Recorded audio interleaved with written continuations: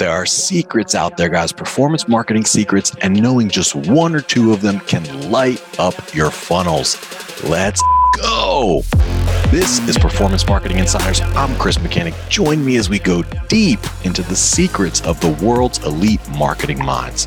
Performance Marketing Insiders is sponsored by Web Mechanics, the AI-driven performance agency that makes you smarter. Hello and welcome everybody to another episode of Performance Marketing Insiders. I'm super excited to be speaking with our guest today, who is an outstanding revenue-driven marketer, almost a decade in the space. He's a strategic leader. He's a thought leader, and his expertise is in lead gen and direct marketing. Currently, he's VP of Marketing at Go Health, and he is Patrick Manser. Welcome to the show, Patrick. Hey, Chris, really excited to be here, man. Good to catch up again and looking forward to our chat. I'm excited to get dorky with you, man. Nothing like getting dorky on marketing. Let's do it. Cool. So let's jump right in. I know that the audience, we're all about secrets here. We want to know the secrets of the best minds in marketing. And I know that you have posted many, many wins at Go Health and in your career before that. What's one of your biggest secrets to success? Yeah, I think the secret that I want to talk about here is that there's a secret way to turbocharge your consumer acquisition engine while shocking your CFO and CEO, right? And it's nothing new, but that is creating a direct response marketing engine. It's what we've done at Go Health. It's what I've kind of been head down doing for the last 7 years and love talking about it and giving people tips, learning from other people on it. Yeah. So what do you mean by that exactly? So a direct, I think most people would feel like, yeah, we have a marketing engine. Like when you say direct response marketing engine, what do you envision? Yeah, I think this short answer is exactly what you led with, right? So tying everything you do to revenue. And I had a mentor early on in my career that was giving me advice on, this is coming right. I came out of school right after, the 2008 financial collapse and things like that. And he had some horror stories that he had been through. And the only piece of advice he was willing to give people is always attach yourself to revenue. And that's something I've taken with me in my marketing journey. But also when I think about direct response, right, it's being able to share results of a marketing campaign in concise and precise ways that speak to people outside of marketing, right? So I think the greatest example that I have is being able to connect with, a new CFO at your company or whatever it is, being able to share exactly what you do with your marketing dollars, where you put them, and what the revenue point that's attached to them, whether that's new e-commerce sales, new telephonic sales, customer retention improvements, being able to track every dollar that you put out and drive a response or a sale or a retention metric off of it. Mm-hmm. Interesting. So is it mostly in the way that we're reporting, would you say, or is it in the way that the program is actually built and designed? Yeah, I think it's an all-encompassing platform that you really have to approach it. And something that I like to do, because direct response marketing isn't, I don't think anyone would claim it's the sexiest aspect of marketing. I think it is, though. I think I'm a huge DR fan. Yeah, but I think it's all encompassing, right? And it's the greatest teams that I've had the most success with in the direct response space. They are successful because they totally immerse themselves in every aspect of it, from all the way down to the revenue portion, obviously, but the entirety of the funnel and tracking every single piece of that funnel, from response, to click-through rates, to form fill rates, to, if you're in a telephonic space, to inbound phone calls, to outbound connection rates, all the way down through sale, through retention, through renewal, whatever the product is that you're selling, right? And I think when you focus on that total immersion, and that's the only thing in your mind when you're writing a piece of copy, when you're producing an ad, whatever it is, that's the best and most successful teams that I've seen. And I think there's a David Ogilvy quote, right? And I think we all know that he loved direct response marketing, right? And I don't want to over-index on the Ogilvy quotes, but he said it's only creative if it sells, right? And that's what I've tried to institute from the beginning when people join, whether it's an analyst, right? Whether it's a copywriter, any other type of creative. I immerse them in the analytics, and that leads us to every decision we make. It's funny you mentioned Ogilvy. I'm a huge Ogilvy fan. I was actually just randomly picked up the classic Ogilvy on advertising. It was just sitting at home on my coffee table. So I picked it up and I was reading it a couple nights ago. And one of the chapters in there is his predictions for the future. This was written, or I think it was published in like the early 80s. So he's like, here's what I predict for the future. And he had 13 predictions. But one of them, he said, was that direct response will merge, or he phrased it as, he said, direct response will no longer be like a specialty subset of advertising, but instead it will just merge and become part of advertising. And I think we've seen that in a large degree. I mean, definitely in like the most advanced B2Cs, you have that. Like, for instance, the Amazons of the world, the Microsoft, right. The Microsofts of the world, like they're there already. Even a lot of the more advanced B2Bs are there already. Like they are tracking these things and they're attempting to report in those types of ways. So I think that has happened, but there's different levels of it. Like there's different levels of DRs. Like we have a client, I won't say their name, but they're in financial services. They spend many millions of dollars monthly on TV. They spend millions on digital, large budget. They have it tracked down to a science, and they know their exact allowable cost, right? And they understand their attribution windows, and they are able to predict like what the fill-in will look like, because like when you stop ads at the last day of the month, like a week later or 2 weeks later, your numbers look better. Yep. So they can predict all that, down to a science, and they will not overspend. They just won't, like if they're not hitting their numbers, even like that, they're just hardcore like that. They also have a brand team though on the other side of the field, and they operate differently. I think a lot of B2Bs, or just like, earlier learning curve B2Cs are direct response in that like they are tracking and they're hoping to report like that, but they're not direct response in that they don't have a allowable cost, like a specific allowable cost. It's more so like, okay, we got a 25% return. Like that's pretty good, I guess. How do we get better, right? Yeah, that's a good point. And I think the delineation between brand and direct response is something that has to be blended, right? And a great way to earn those additional brand dollars and is to earn the trust of your CEO, CFO, when you go to him and say that we've done this, and then she comes back and says, okay, well, you've earned this additional 25% on your brand building efforts, right? But I've always found that leading with revenue number as opposed to a net promoter score index or a aided brand recall index is the easiest way to have a conversation with during that budgeting process. So absolutely. Yeah. CFOs love that. If they can be like, hold up. So we spent $1 here and made $2.50. Right. Yes. Makes please. it easier conversation for sure. But absolutely. Ogilvy, you were talking about the Ogilvy books, and he did seem prescient, he foreshadowed a lot of things when he was writing those books, right? And he was wrong on a lot for sure, but I think some of the cooler things. I was watching a video a couple of days of a speech that he was giving. It must have been late 70s, early 80s, but he was talking about just kind of the simple tenets of direct response that still hold true. In the verticals that still exist, right? Or at least in bulk still exist. And simple things like, hey, that as a direct response marketer, that a 2-minute linear television ad works significantly better when bought in the fringe day parts and things like that. And a direct mail piece that focuses on benefits and products with a call to action, with more text is going to perform better in certain scenarios and things like that. So it's not a new concept. Like you said, I think you have to be able to translate it into different and new verticals. I think one of the most challenging things that I've seen is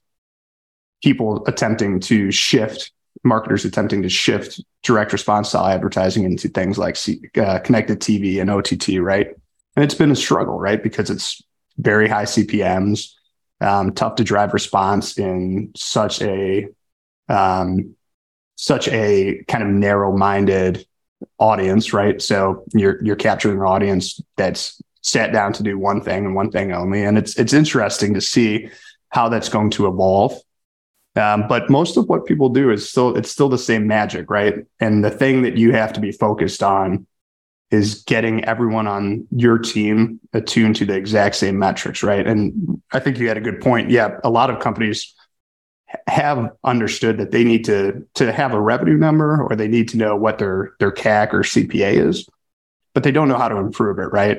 And if you don't have a very, very clean funnel from the start, so this is my top stage, right? So if it's on digital, right, it's your click-through rate, your form fill rate, your call.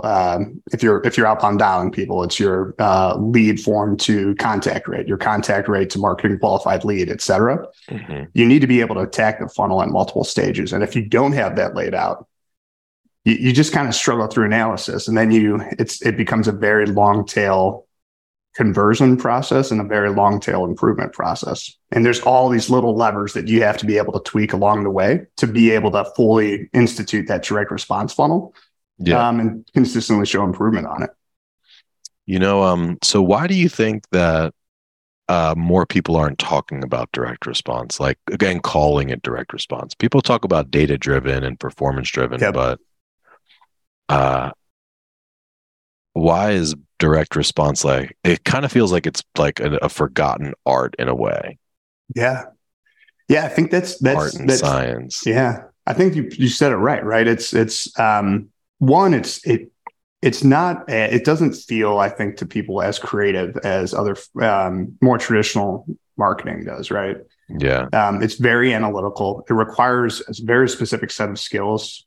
My team at Go Health indexes pretty heavily on ex-consultants, ex-analysts to help power the decisions and help power the media buying. And it's easy to get caught up in new verticals and trends and things like that. And sometimes direct response can, it's not always fun, right? It can be tough. I think when you think about it, if you really have instituted a test and learn culture, if you hit 300, right, 3 out of every 10 ads stick, or become a new champion, you're doing something really well, right? And still, even if you're really good at it and you're hitting 300, 7 out of 10 times you're failing, and that's tough. It's tough to stay dedicated to that, and to consistently churn out new and slightly iterated copy or new slightly iterated image, and then also be thinking about the big picture and driving in new ideas and things like that. It's tough to get up in the morning and do that every day. And if you don't commit to it, then your funnel can fall apart really quickly, or your creative will exhaust. And it requires just a huge attention to detail.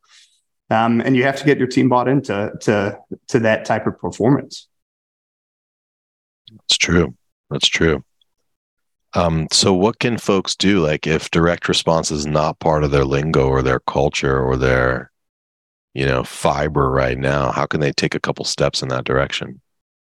Yeah. I think it's going to be interesting to see how many folks, particularly on the big direct-to-consumer brands that don't really follow like call to action or direct response advertising, what the next steps are in 2023 with kind of an uncertain industry. I think we're going to see a lot of companies naturally try to carve up marketing budgets as they attempt to get tighter on their expenses. But I think shifting into direct response is a pretty natural reaction in my mind. Or shifting some of your budget into direct response is a natural reaction. If it was my first starting point into direct response, I think you need to be able to set up that funnel, right? And if you don't understand the key points in your customer journey, particularly your inbound or outbound customer journey, you're not going to be able to institute a funnel. You can have all the great ideas. You might have the best creative in the book, right? But if you don't understand all the steps, you're not going to be able to institute it. So I think the first thing that you do whenever setting up a direct response funnel, or if you come into a new company, is to understand that funnel and document it, right? Mm-hmm. And then, and then subsequently tie that cost, take a sample customer or a sample day of customers or sample quarter of customers and flow that cost through that funnel. And that's where you're going to see that leakage, right? You're going to start to see the water start falling out of that consumer journey. And that's where you start attacking first. And if you start to do anything more than that, particularly if you're starting from scratch, you're just going to get overwhelmed, like we talked about. But solve one funnel issue first, dedicate part of your team to focusing on kind of the top of the consumer journey, focus part of your team on the middle and part of your team at the end, and then bounce back and forth and help them plug one hole and just show those improvements first, right? There's so many easy wins to be made. And then start a rapid test and learn process, right? If you don't have a backlog of creative that you have ready to test, you're probably not doing the job right. I think it's not the hardest thing to institute. You just have to commit to it. It doesn't have to be 100% transition from your marketing budget in day one. But you have to get your team to buy into it, and you have to institute a culture of test and learn, follow the numbers, and rapid iteration. So that's a great piece of advice, to have the creative queue or to have things ready in queue. Yep. That's a great piece of advice. Yep. Yeah. And you can start to plan out what you think, you'll start to get instincts very quickly on what you think is going to work, what you think is not going to work. I think the best way to get your team involved into it is be pragmatic with the decision-making on what's going to be tested, right? Let them fail. Let them, even if you know that something's not going to work, right? If you put out a piece of copy that says, call this, right? Or call now, and you know that from experience, let them learn quickly and fail quickly. And then you move on. But if you create that culture, it's really something that you need multiple people focused on and bought into. Yeah, that's awesome. It's also interesting how you say point different teams at different points in the funnel. Do you mean like from a creative perspective there primarily, or are you talking about more so like, hey, team A is on the ads, that's at the top of the funnel, team B is in charge of the landing page, and team C is in charge of the post conversion? Yeah. I think it's a little bit of a combination of both in my mind, right? And I don't think there's one way or the other that would necessarily be worse. But the way I like to do it is think about attaching, if you have analysts or media buying teams, attaching them to specific points. So one that's dedicated to, okay, this is my cost per call or my cost per lead, right? The top of funnel response, right? And they work directly with the creative team, right? Because if you can't drive response, you can't drive through the rest of the funnel, right? That's the number one way to kind of kickstart your direct response engine. And then you have the middle of funnel analysts and folks, which aren't as necessarily working with the creatives as much, but they'll work with some UX designers on what you just pointed out, landing pages, work with, if you have a direct sales team, working with the screening team, pre-sales unit, whatever it is. And they're working to make sure that you're passing through marketing qualified leads or whatever that metric you use internally is. And then you have your conversion rate optimizers at the bottom of the funnel, right? And those are the folks that are indicating, okay, layering conversion compared to zip code, conversion compared to consumer segment, et cetera. And then that information all feeds back up to the top, right? And you create this cycle that consistently feeds the engine and it consistently optimizes, right?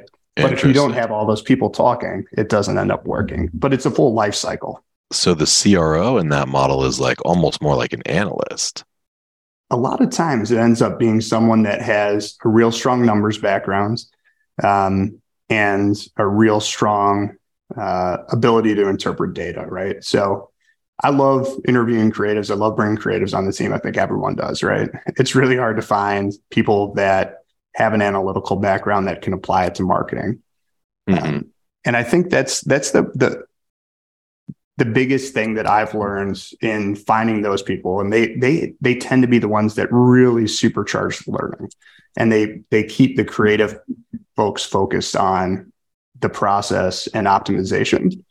Of course, they can't do their job without the creative folks too. So, but I think the goal that I have is always to instill a singular focus on following the money. And I start that in every interview process, even with both sides of the fence, right? And everyone always does some type of case study or work example built around their expertise, right? Either take a prompt, write copy examples, do a 30 to 60 second ad example, et cetera. Or you do an Excel case study if you're not on the creative side. And I ask everyone, regardless if they did a creative study or a quant study, some type of quantitative question, right, in the interview process. And that, they don't necessarily have to be right. I just want to see how they break down data. Yeah. Interesting. Yeah. Okay. So we're talking about recruiting and talent acquisition now. Yeah, it pivoted quickly, didn't it? It did, yeah. But that's really interesting. What's an example of like a quantitative question that you'll ask? Yeah, so I've been working on one recently. I'm still refining it. So it's still in the testing phase, right? But so I was reading some type of World War II book. It was about World War II American generals, I think. But there was a stat in there that said the U.S. government purchased and delivered 300 billion cigarettes to the U.S. armies in World War II. And so my question is to these folks, and typically I like to do them face to face, but over Zoom works. I say, look, the U.S. government purportedly delivered 300 billion cigarettes to the U.S. armies in World War II. Break that down for me. Do you think that's realistic? And there's no right answer. I've run it a million times in my head and in Excel. It seems a little bit high, but I'm not sure. Yeah. But I just like seeing how they break it down, right? And they can ask questions. I'll provide them with, how many active units in the military there were at any given time in World War II, et cetera. But I want to hear them ask the questions. Yeah. That's a good one. Yeah, I would say, well, how many soldiers were there and how long was it? Yeah. I assume that each one smoked probably a pack a day. Yeah. Or like 80% of them if you're in probably Belgium, smoked a pack a day. Yeah, so you're hired. You're welcome to come join us and go out. Yeah, so. Yes, dude, I would come work for you. It sounds like an awesome place to work. That was the goal, right? This is that why you came on here to recruit me? Yeah, I got you now. So man, you are sneaky. That's good. No, but that's really insightful, and I like the way that you guys break it down like that. Yeah. So, and just to summarize, I mean, what I kind of heard and took away from that was, first things first, you got to understand the steps, right? Step one, it might be the landing page view, form conversion, follow-up phone call, sat for a meeting, deal stage 1, deal stage 2, et cetera, et cetera. You got to just at least map those out. Then take a cohort of leads and put them through. So how many leads did we get? How many how many page views? How many of this? How many of that? And see where those drop-off rates are. And then basically break up the teams to divide and conquer to improve on those metrics moving forward. That's a great way to summarize it. Yeah, I think you summarized it better than I did. But I think the main thing also is to include the entirety of the team in the performance analysis, right? And if you don't, right, if the copywriter or the videographer doesn't know exactly why he's doing what he's doing, right, or the feedback that he got, or the media buyer, she's not able to go back and say clearly paraphrase why she's suggesting a new iteration to this, or why the product designer doesn't know, or the UX designer doesn't know why a lead form field is being added or subtracted, or if you're moving to a conversational lander from a static one. If they don't understand that, you don't get the buy-in, right? And you need to get everyone excited about, hey, Facebook's CPA today was $212. That's a huge win. It produced 330 sales, biggest single day output, and everyone feels that win together. And that's what I found. I know I'm harping a lot on team creation and things like that, but the direct response, the cool thing about direct response is that you can share wins that everyone contributed to throughout the entirety of the funnel. And it's a lot of it is just is communication and focusing on sharing the details that lead to those wins. And then they lead to more wins, right? If we think about hey, we focused in on this form field, and this is where we're driving conversion wins on the back end because we're letting through more qualified leads or whatever it is. It's a really easy way to get the entire team involved and celebrate wins together. That's great. Yeah. How many people do you have on your team? I was just working on that. So we've got 24 on our performance marketing team. So we have our marketing team organization split into two fields, kind of a service and production unit, which my colleague leads, and then I lead our execution and implementation unit. Have a team dedicated to our offline lead generation, right? So Go Health is 100% of our marketing budget is feeding our direct-to-consumer lead gen engine. And so we have an offline marketing team that focuses on our direct mail, linear TV, external out-of-home advertising. Then a digital team, very much focused on, all your traditional channels and growth channels on the digital side, Facebook, GDN, affiliate, et cetera, organic. And then our communications team and our marketing planning and innovation team, right? And those are the analysts that focus on doing our planning, allocating budget to maximize revenue. And they work every day with the creative side. Interesting. So are those the people that you would refer to as conversion rate optimizers, like at the very bottom? Those are my conversion rate optimizers, and then the full funnel planners as well. So we go in every day, every week, every month, every quarter with a plan on how we're going to deploy our funds, right? To maximize whatever the plan is for that quarter. Maybe it's submissions, maybe it's to minimize CAC, maybe it's to grow in specific zip codes, specific states. They're the ones that are kind of the straws that stir the drink to put that plan together. Now, it's not a static plan, right? We change it in intraday every day, right? But they're the ones that are building on historical performance, building plans out to meet or beat the plans that are laid out in whether it's top line revenue or submission growth or whatever it is. Yeah. Wow, that's awesome. So it sounds like a pretty sizable and mature marketing organization. Yeah, we've put a lot of work into it. Go Health's been around for a long time, and we're a direct to consumer sales organization, and we've studied for a long time what works the best to activate our populations and to help them the most, right? And we have a heck of a lot of data, which helps. And I know a lot of the last couple of podcasts you've done has been focused around that data element. So I didn't want to get too big into that, but we have tons of data to feed our consumer lookalike models, to feed our historical conversion optimization and things like that. Mm-hmm. We just have a ton of that to build off of. And that helps us, if that moves our batting average from 200 to 300, it means, 33% more lower CPAs or 33% lower lead costs. And we attack it from that angle. What's your guys' data tech stack?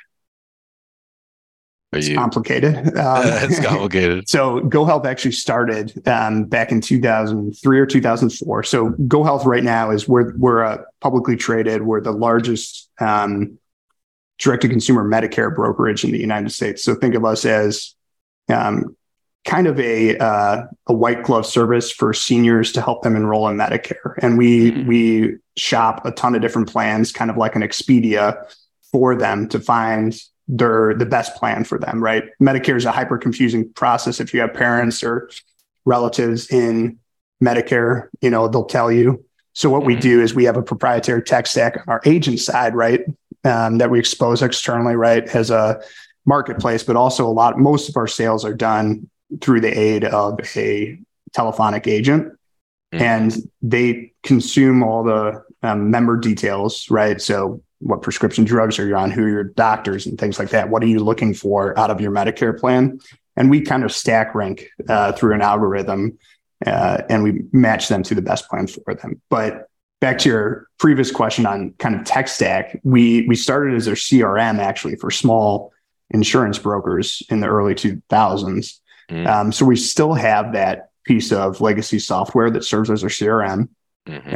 We use a couple different products for analytics, right? But Tableau is our main one. So we track the entirety of our funnel within Tableau. And that's where our conversion rate optimizers and analysts live, and media buyers. On the digital side, we use kind of the normal host of things, right? So Google Optimize, Google Analytics, and things like that. And then our data warehouse is kind of a combination within AWS and Redshift. And we leverage a product called Blue Shift for our marketing automation, right? So a lot of what we do is built around our testing cadence on outbound dialing and inbound consumer flow, right? And we leverage those products along with HubSpot to kind of feed that decisioning tree on our customer journeys. Interesting. Along with HubSpot, you said? Yeah, a little bit. Not as much as we used to, but it still powers and triggers some decisioning tools on our back end when we have about 1 million members. And we have various ways to keep them engaged and check in with them and things like that. Nice. Very cool. Yeah, we have a sister company called OBO, who just recently launched a HubSpot plugin for ChatGPT. So it's like ChatGPT inside of your HubSpot, so you can like basically tell it to do stuff. That's pretty cool. It executes on it, huh? Yeah, there's certain like HubSpot specific commands that you can get to execute, but like you can of course just have the normal ChatGPT, which could like write you an email or Got it. We just signed a contract yesterday on not a ChatGPT competitor, but an AI tool to help us with. We're not sure quite yet on all the ways that it's going to be in use, but at minimum on copywriting iteration and quickly functioning, churning out ideas on how to iterate on some of our more successful copy. But I think landing page variation will be huge with it. I don't know. Yeah, it's going to be interesting to see how quickly that takes over the landscape. Yeah, right. I've definitely got some ideas brewing. We can talk about that if there's time. But it sounds like you guys have your game really together and your program's really tight. I am curious, like, what are some of the challenges that you're going through right now? What are you struggling with, or what's keeping you up at night? Yeah, I know you said you guys have some fintech clients, so kind of a similar space in the health tech side, right? Particularly the senior Medicare space. The industry is going through a ton of changes, and this isn't completely restricted to marketing, but marketing is a heavy portion of it. There's a lot of regulation that's being rolled out that have a lot of different interpretations across a lot of different parties, right? And it's going to fundamentally change the way that a lot of people go to market. And, we welcome the challenge. It's going to be a heck of a lot of fun. We're in a good spot as the industry leader to adapt quickly. But it's just we're in that kind of ambiguous phase right now where there's a lot of governmental regulations coming. A lot of our core healthcare plan partners are focused on helping us and their other enrollment partners serve consumers better. And it's actually really exciting. But it does present some level of, like I said, ambiguity on where the next challenges are going to be at. But being able to adapt to that is, as part of our history, right? And I'm sure part of, what you've helped your fintech clients do. Yeah. And what types of regulations are you anticipating? Is it like platform level, like Facebook considers you HEC now, or is it more so like around the messaging that you're allowed to do and not allowed to do?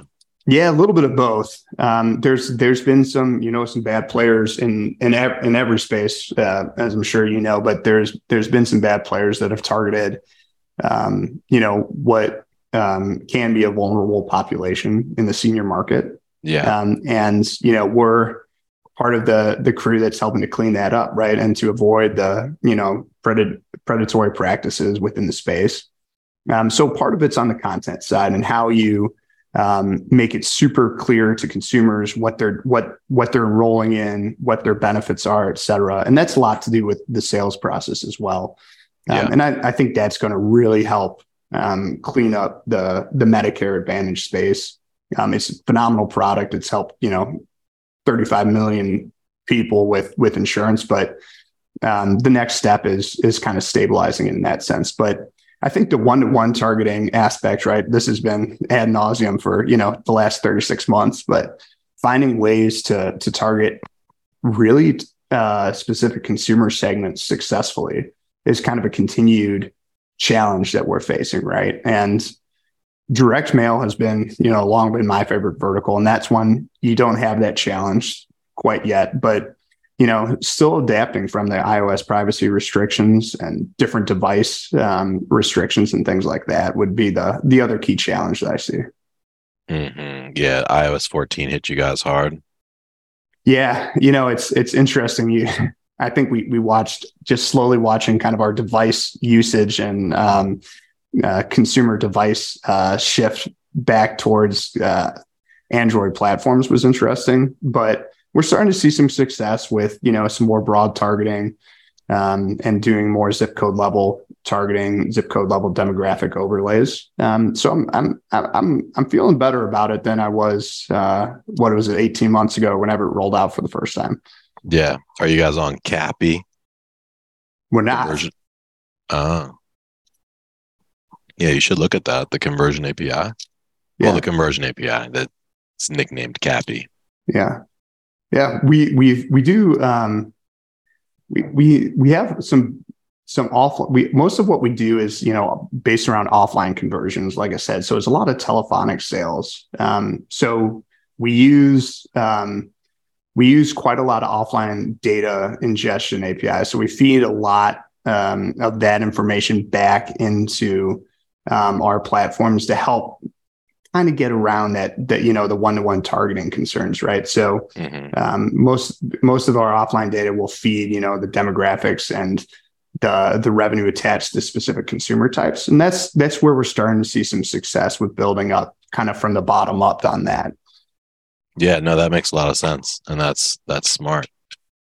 That was going to be the next thing out of my mouth is like, are you feeding offline conversions back?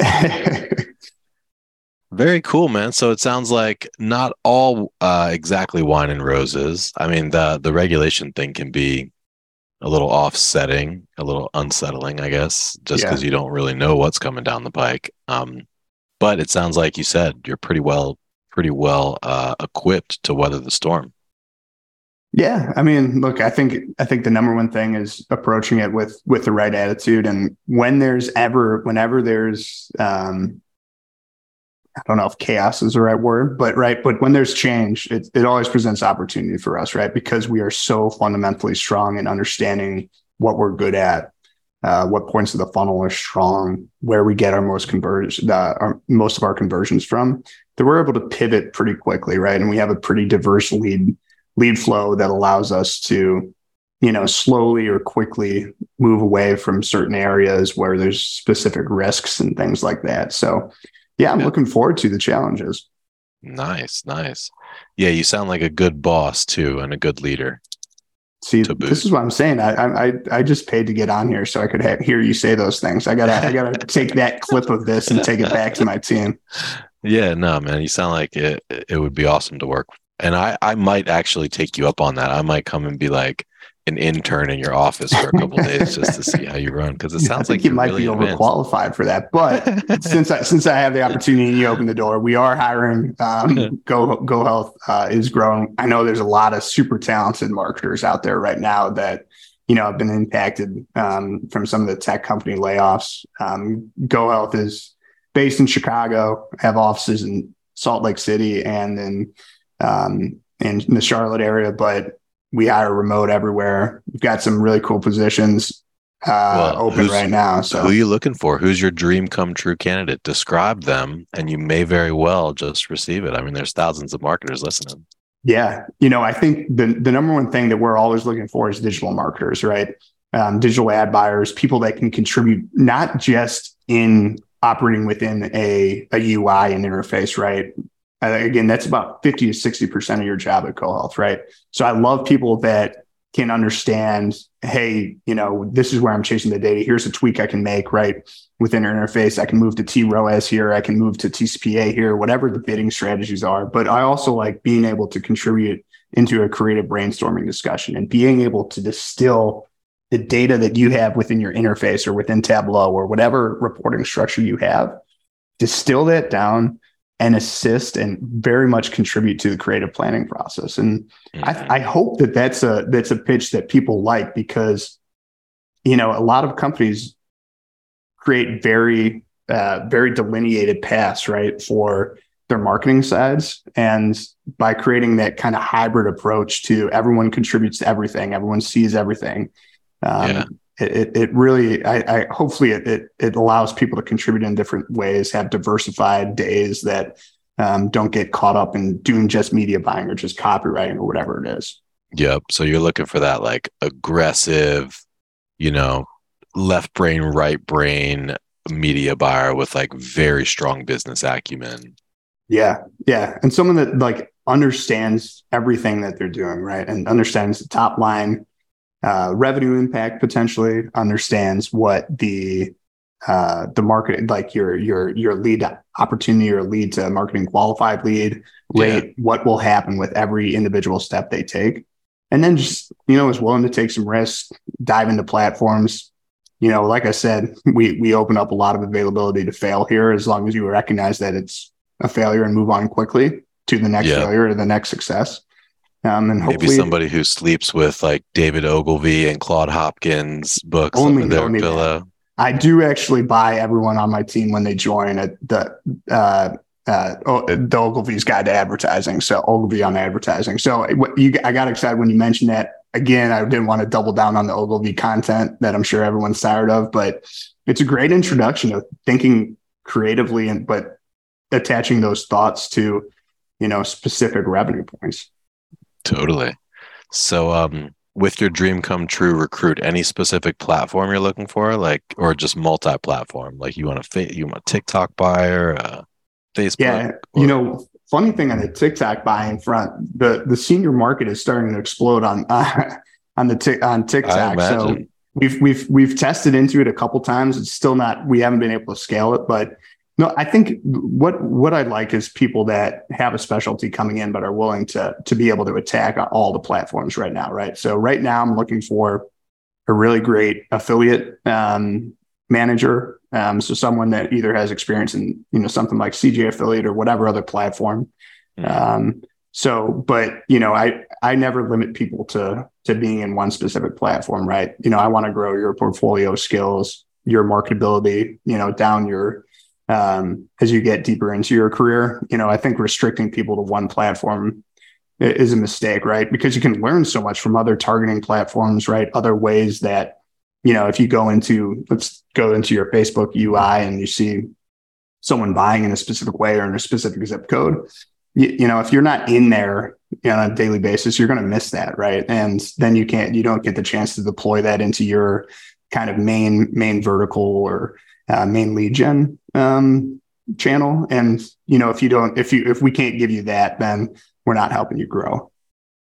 I hear you, man.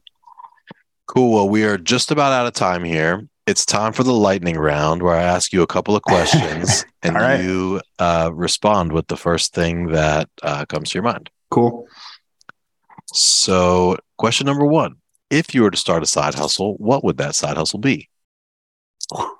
I think I would do some type of modernized drop shipping from Alibaba to direct to consumers or into an Amazon fulfillment marketplace. Interesting. Okay. Other than Ogilvy, top 3 reads or like authors that have had the biggest impact on you? That's a question. And you want marketing specific ones? Yeah. Let's go with yes. Can you give me 2 seconds to think about that one? Or whatever. I want the first thing that comes to your mind. I think so. Ogilvy is definitely number one. I think, I grew up coming out of college reading Neil Patel blogs. Who that's kind of a throwback. I'm not really sure if he still creates content even. I love Neil Patel. Yeah. There's the, Hacking Growth, which has always been one that I've enjoyed, which is Sean Ellis. And then let's see, coming up with another one here. Check that one out. I've not seen Hacking Growth. Yeah, I mean, and then I think there's a bunch of HBR books that I've read that have helped my understanding and created my transition into becoming a very analytical marketer, right?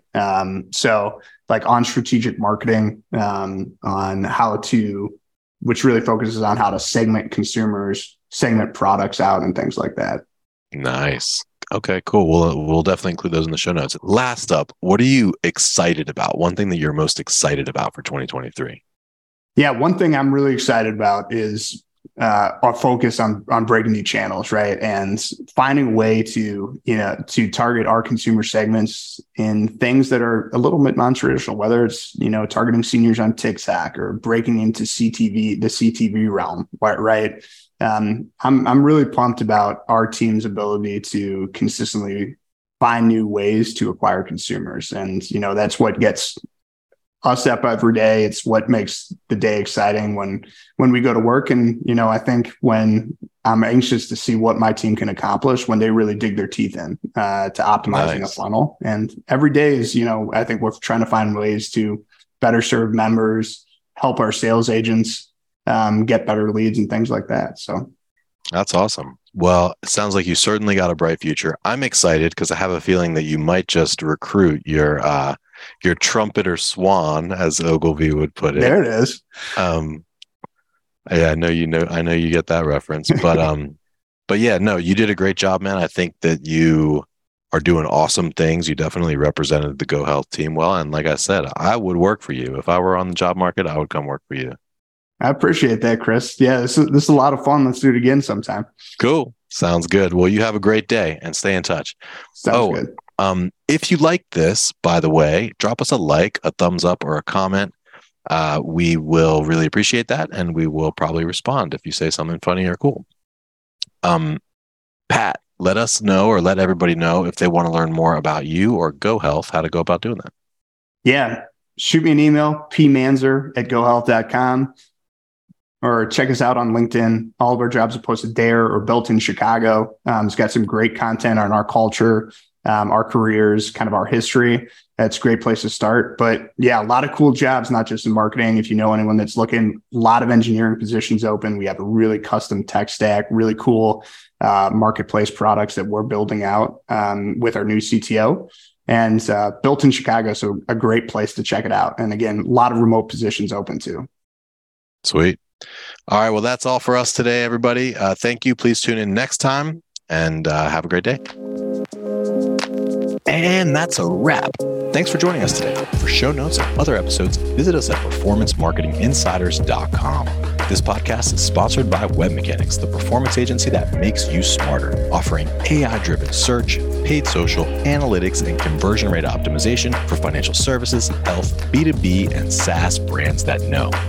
Hey guys, exclusive for listeners of this podcast, you can get a performance marketing assessment for free. And this isn't some cookie cutter automated report. It lays out detailed, specific things you can do right now to unlock limitless growth and nirvana level personal satisfaction. To claim your free assessment, just go to performancemarketinginsiders.com/audit and you'll have your custom report within just a few days.